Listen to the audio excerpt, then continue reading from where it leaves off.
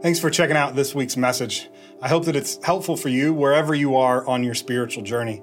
Here at Restore, we are a place where anyone can have a seat at the table and everyone can experience the extravagant love of Jesus. So I hope you walk away from this message knowing that you are deeply loved by God and that you can be fully loved by a church community. And if you don't have that, we would love to connect with you here at Restore. You can go to restoreaustin.org to find out more. You know, we're a church that has quite a bit of age diversity, but we do probably skew a little bit younger, and I get that. I was 26, so was Matt when we actually launched the church coming up on 8 years ago. And that can present some challenges, having a church that's filled a lot with 20s and 30s. But one of my favorite things about it is the amount of kids and babies that are always around. It's really fun. But for me, the magic actually starts before the baby ever arrives. That's because I love really hilarious pregnancy announcements. It's one of my favorite things, very niche interest that I have. People who know that about me send me funny pregnancy announcements all the time. So you can start doing that if you'd like to. That's a weird niche interest that I have. Is anybody like those? Anybody else like those? They're funny? One person. Great. Thank you, Laura. Fantastic. This is going to go really well then. So I brought a few of my favorites with me today. We're going to look at them. Let's see the first one there. Oh, more love, less sleep, baby number 3. Kind of basic. Children are hard when sleeping, that kind of thing. Next, let's see what else we got there. You are what? I love the cat's face. That one, right? Cat's not happy about that. Upset. All right, what's next there? Classic, we're preggo. Using household items to announce, I like that. All right, what's next? Ice, ice, baby. That's good, right? Yeah? Okay, crossover hit. What else? Oh, assistant to the regional manager. Little office reference. That's a really sweet one. Love that. Do we have one more? I'm proof quarantine wasn't all boring. Well played, quarantine, due January 2021. Is that it? Is there any more? I wonder if wine misses me too. That's classic there. All right, I think that's it. But while all of these pregnancy announcements are fun and funny and great, my very favorite pregnancy announcement is actually found in the New Testament book of Luke. See what I did there? Thank you. Please hold your applause. Yeah, worked that out all week. And it's when Mary announces that she is pregnant with Jesus. So it's Christmas time. We have to make good jokes like that, right? We're going to pick up the story this morning by looking back at our scripture passage from last week, from the prophet Isaiah when he's talking about the coming of Christ. Here's what it says. The Lord himself will give you a sign. Look, the virgin will conceive a child. She will give birth to a son and will call him Emmanuel, which means God is with us. For a child is born to us, a son is given to us. The government will rest on his shoulders, and he shall be called Wonderful Counselor, Mighty God, Everlasting Father, and Prince of Peace. Of the greatness of his government and peace there will be no end. He will reign on David's throne and over his kingdom, establishing it and upholding it with justice and equity from that time on and forever. I love this text because it shows us that a central part of Jesus' mission is to reign over the kingdom of God with justice and equity forever and ever. This is also a central theme of Mary's pregnancy announcement, which is often called the Magnificat, or Mary's song, and it's found in Luke chapter 1. So that's where we're going to spend the rest of our time together today. You can turn there, Bibles, phones, anything like that. The verses will also be on the screen behind me. You can follow along. Now, when we first meet Mary and her fiance Joseph, it's in verse 26 of Luke chapter 1. Here's what it says. God sent the angel Gabriel to Nazareth, a town in Galilee, to a virgin pledged to be married to a man named Joseph, a descendant of David. The virgin's name was Mary. The angel went to her and said, "Greetings, you who are highly favored. The Lord is with you." Now, Luke is really insistent that his readers pick up on something in these verses, right? So twice in 2 sentences, Luke says that Mary was a virgin. Why is that so important to him? Well, it's first because it was this Old Testament prophecy about the Messiah. We just read it in Isaiah, right? The virgin will conceive and give birth to a child. He also mentions, right, that Joseph, a descendant of David, he says. And again, this is hearkening back to that Isaiah passage where it says the Messiah will sit on David's throne. Luke wants his readers to know that this Jesus, he believes, is the promised Savior prophesied about in Isaiah and throughout the Old Testament. But Luke is also doing something else really important in this passage. I think we usually get the first part, right? We get the connectivity. But this second part, I think we often miss. You see, Luke is emphasizing the countercultural nature of Jesus's mission here. Luke is making the case that the kingdom of God is radically different than any other earthly kingdom. And here's what I mean by that. Joel Green, he's a New Testament scholar and professor at Fuller Seminary. He wrote an incredible commentary on the book of Luke. He says it really well in this quote. The social setting to which we are introduced in Luke 1:5 through 2:52 is one in which issues of social status and social stratification are paramount. Luke's social world was defined around power and privilege and is measured by a complex of phenomena: religious purity, family heritage, land ownership, vocation, ethnicity, gender, education, and age. So Mary's introduction that we just read is striking. It is as if she were an orphan. No family background is provided. She is betrothed to Joseph, but as such, she has not yet entered into his house or inherited his status, and yet she is highly favored by God. So just like I don't want you to miss that she was a virgin, that Joseph is in the line of David, all those little things, Luke also does not want you to miss, right? That the angel says, "Greetings, you who are highly favored." Because in the kingdom of that world, Mary is a nobody. She is the lowest of the low in virtually every category that Dr. Green mentions as measures of power and privilege in that society.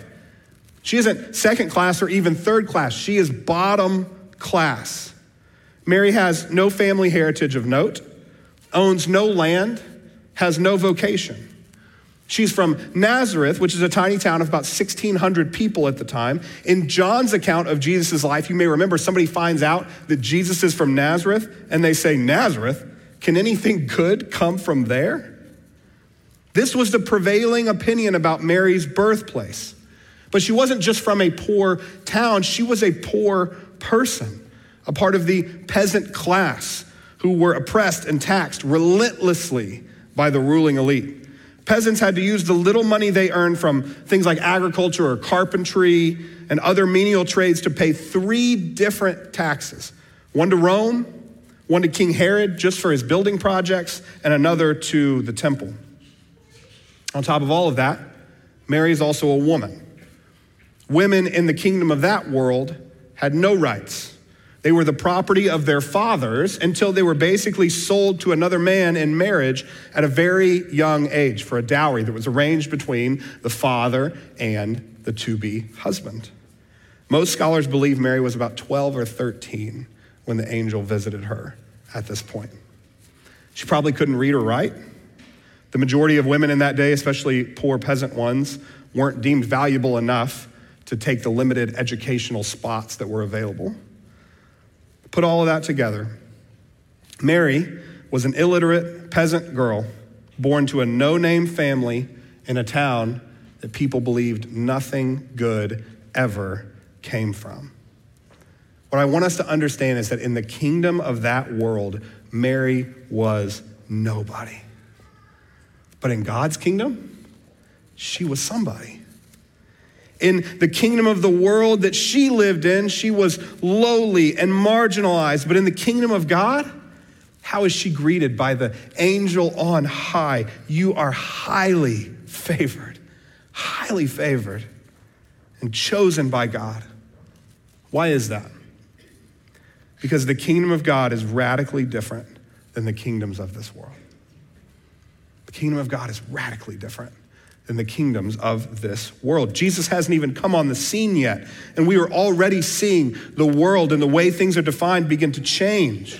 Mary shows us how God is choosing and exalting those who have been cast aside traditionally. This is our first glorious glimpse at the kingdom of God breaking into this world. And my friends, it's a breathtaking thing to behold. But Mary is understandably a little taken aback at this angel and the angel's message, right?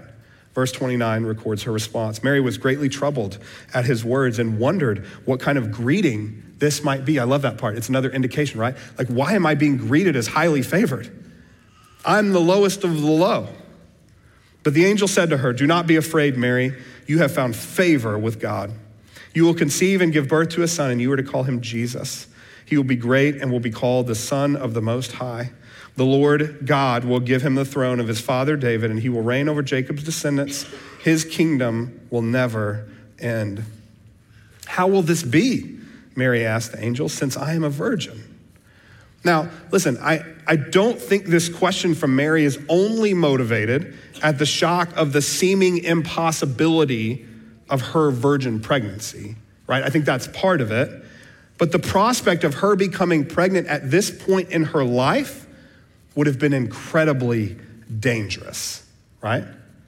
Because Mary knows that if she shows up pregnant to her wedding, there are going to be some major problems. See, there were laws about this kind of thing in this kingdom at this time. Listen to Deuteronomy 22. If a man takes a wife and, after sleeping with her, dislikes her and slanders her and gives her a bad name, saying, I married this woman, but when I approached her, I did not find proof of her virginity, then the young woman's father and mother shall bring to the town elders at the gate proof that she was a virgin.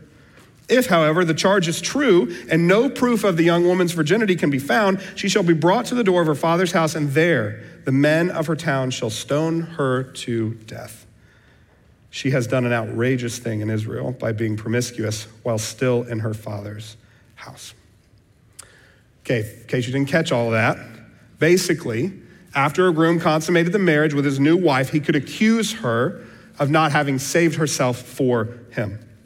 Then there would have been a trial of sorts in front of town elders to try to prove that she actually had done that.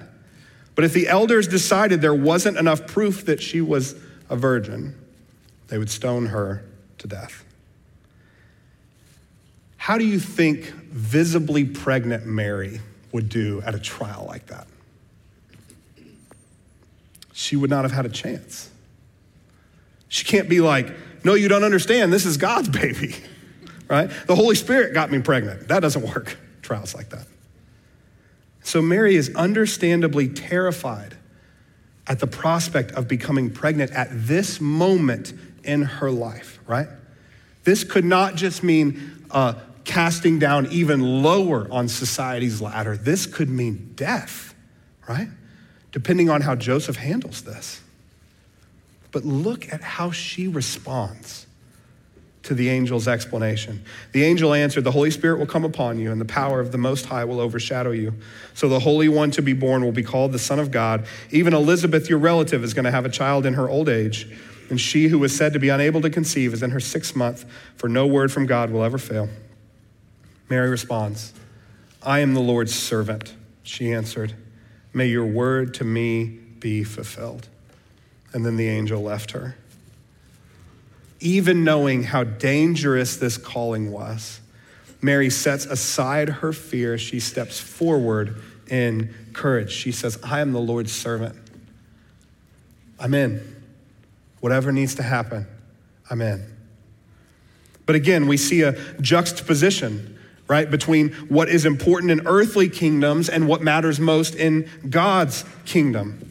The world Mary lived in pushed her to the margins, but God did the opposite.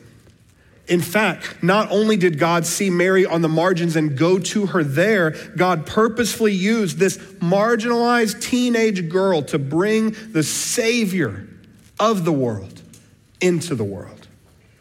Theologian Young Lee puts it like this: Jesus was born to be a marginal person. He was conceived by Mary when she was unwed. Thus, while the birth of Jesus to Mary was divinely justified, it was nevertheless socially condemned. Jesus, as well as his parents, were marginalized from the time of his conception. In the kingdom of that world, they were pushed aside. In the kingdom of that world, this family were nobodies. But in God's kingdom, they were somebody.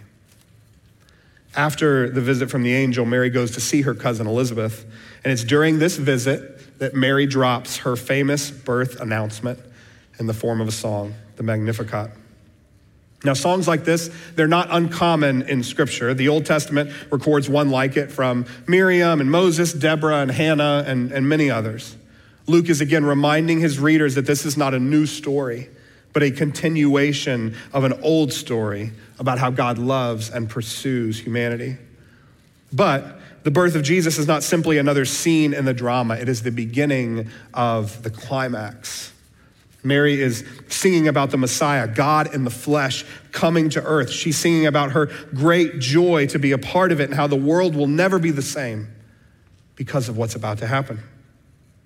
More than anything, Mary's song tells us about the kingdom of God, what it's like, who matters inside of it.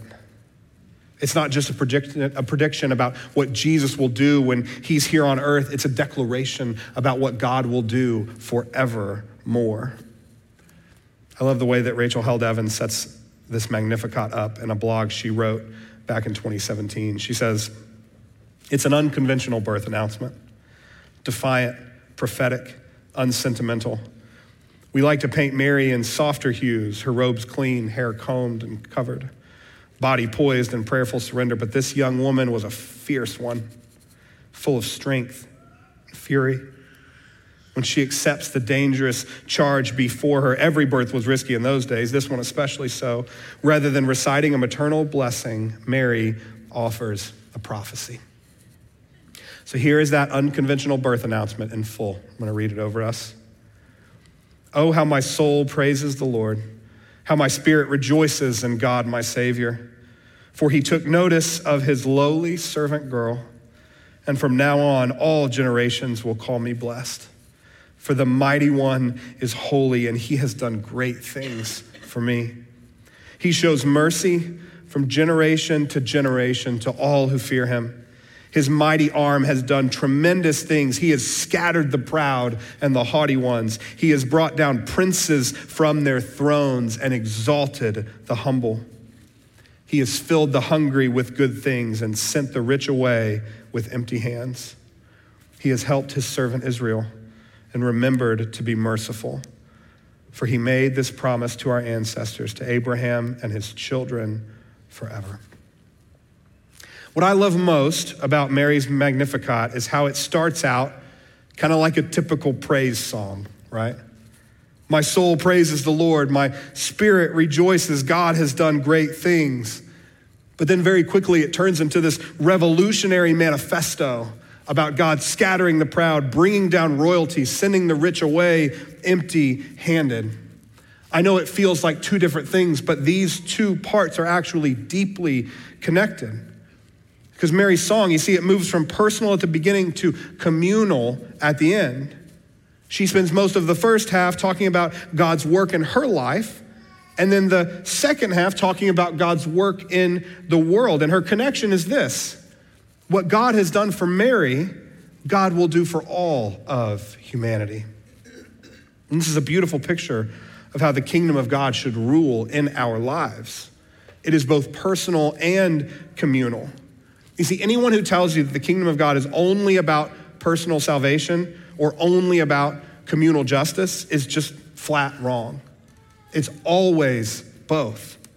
The good news of Jesus Christ is always both spiritual and social, personal and communal. It's not 50% of one and 50% of another. It's 100% of both.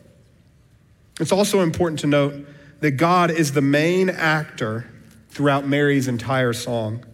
He is the one providing salvation and blessing. He is the one showing mercy and giving help. He is the one bringing down the powerful and the proud. But God has and will continue to work through those who make themselves available to him. People like Mary and Joseph, and people like me and you.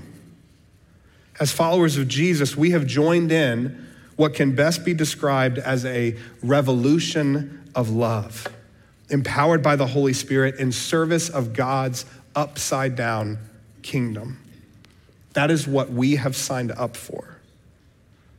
We also see two sides of God in Mary's song here, right? The warrior king who scatters the proud and dethrones the rulers and challenges the rich, and the merciful Savior who feeds the hungry and lifts up the lowly and helps those in need. And I know, again, these two might feel disconnected at first glance, but they aren't. They're two sides of the same coin. Because out of God's love for us, God pursues both justice and mercy simultaneously. Even his acts of justice are merciful and redemptive. This is actually the core message of what's called liberation theology. I love how Leonardo Boff, one of the fathers of liberation theology, says it in his great work called The Maternal Face of God.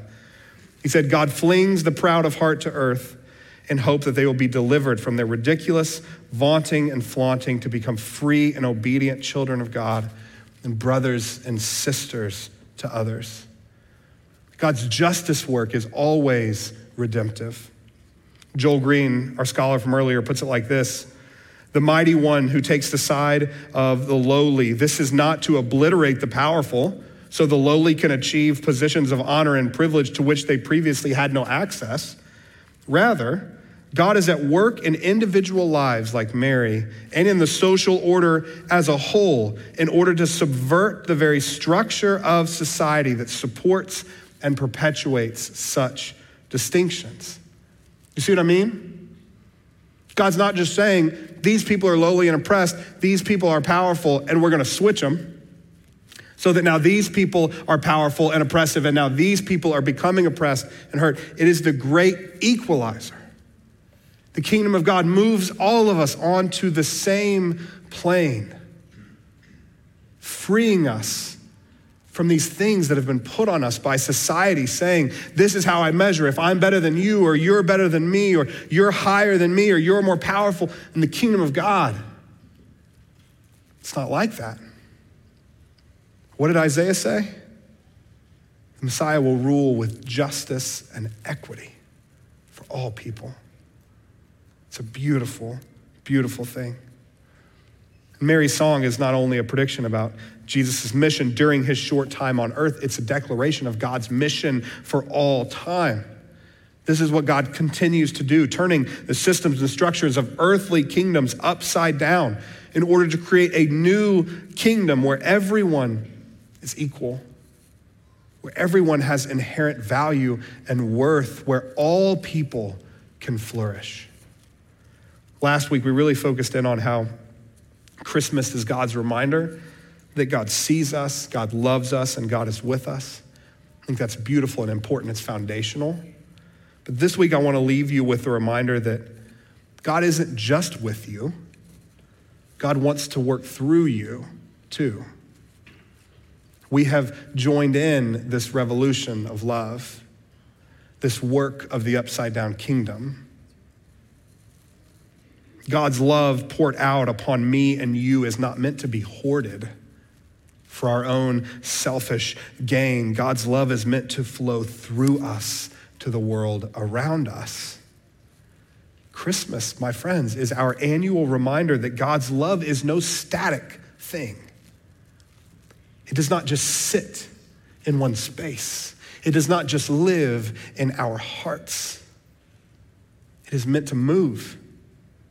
It is meant to move us. It is meant to move through us. God's love is revolutionary, turning kingdoms upside down and bringing salvation to all people, spiritually and socially. This is the way of Jesus. I want to end this morning with a quote from my friend Dan Sadler. Dan is a pastor in New York City of a church called Mosaic. They are fully committed to this work of revolutionary love. And one of the ways they embody it on the streets of New York City is by supporting migrants who have been bused to New York. You may have heard about that practice happening. So what Dan and his church do is they set up care stations right in front of where the busfuls of immigrants are dropped on the streets, sometimes with only the clothes on their back. They provide a hot meal, new clothes, groceries, childcare supplies, connection to city resources all over the place, wherever they happen to end up, and an invitation into the Mosaic community to be a part so they don't have to be alone. As I said, this is the way of Jesus. This is the work of revolutionary love Mary talked about 2,000 years ago, and that Christians have been, albeit imperfectly, attempting to live out ever since. Here's how Dan says it. I want to leave you with this. Christianity can be confusing, but the way of Jesus was pretty clear. Move toward the poor, empower the woman, create space at the table, throw parties, widen the family boundaries, poke holes in oppressive systems, don't retaliate with violence, forgive your enemy, don't store up wealth, be present with people, heal, announce, push back the darkness. This is the kingdom of God, and the kingdom of God is near. And my friends, what I want to leave you with is this. We are called to make this a reality. This is our job. This is what we have signed up for. When Jesus taught us to pray, do you remember what he said? Thy kingdom come, thy will be done on earth as it is in heaven. This is what we are supposed to be doing every single day, is asking the revolutionary love of God to flow through us to our neighbors and our loved ones and people we've never even met around us, to invite them in to this radical, upside-down, inclusive, equitable kingdom of God where salvation and flourishing is offered to absolutely everyone, especially those who've been pushed to the side, especially those who've been told, you're too lowly for this, you're too on the margins for this, you don't have a place here. This is our job. This is what it means to follow the Jesus that Mary sang about. Let me pray. Holy God, this time of year, I know that we all have a million things going on. We're all thinking about our responsibilities, what we're called to do, the places we have to be, maybe the traveling that we have to do, the parties that we need to show up at, the parties we might need to throw, the people that we're so excited to be around, the people we're a little anxious to see. But even as those things often dominate our thoughts, God, I pray that we would be reminded through Mary's beautiful song this morning that the Christmas season is an invitation into this revolution of love. Revolution that started thousands of years ago, but that you are still doing day in and day out, and that if we would be open to it, you want to do through us. So here's my prayer for me and for all of us, God, that you would give us these little opportunities this Christmas season, these little spaces that we can insert love and hope and flourishing for people into. Whether it's conversations, whether it's challenging harmful beliefs, or whether it's real, tangible stuff as we show up to help and support folks that are in need.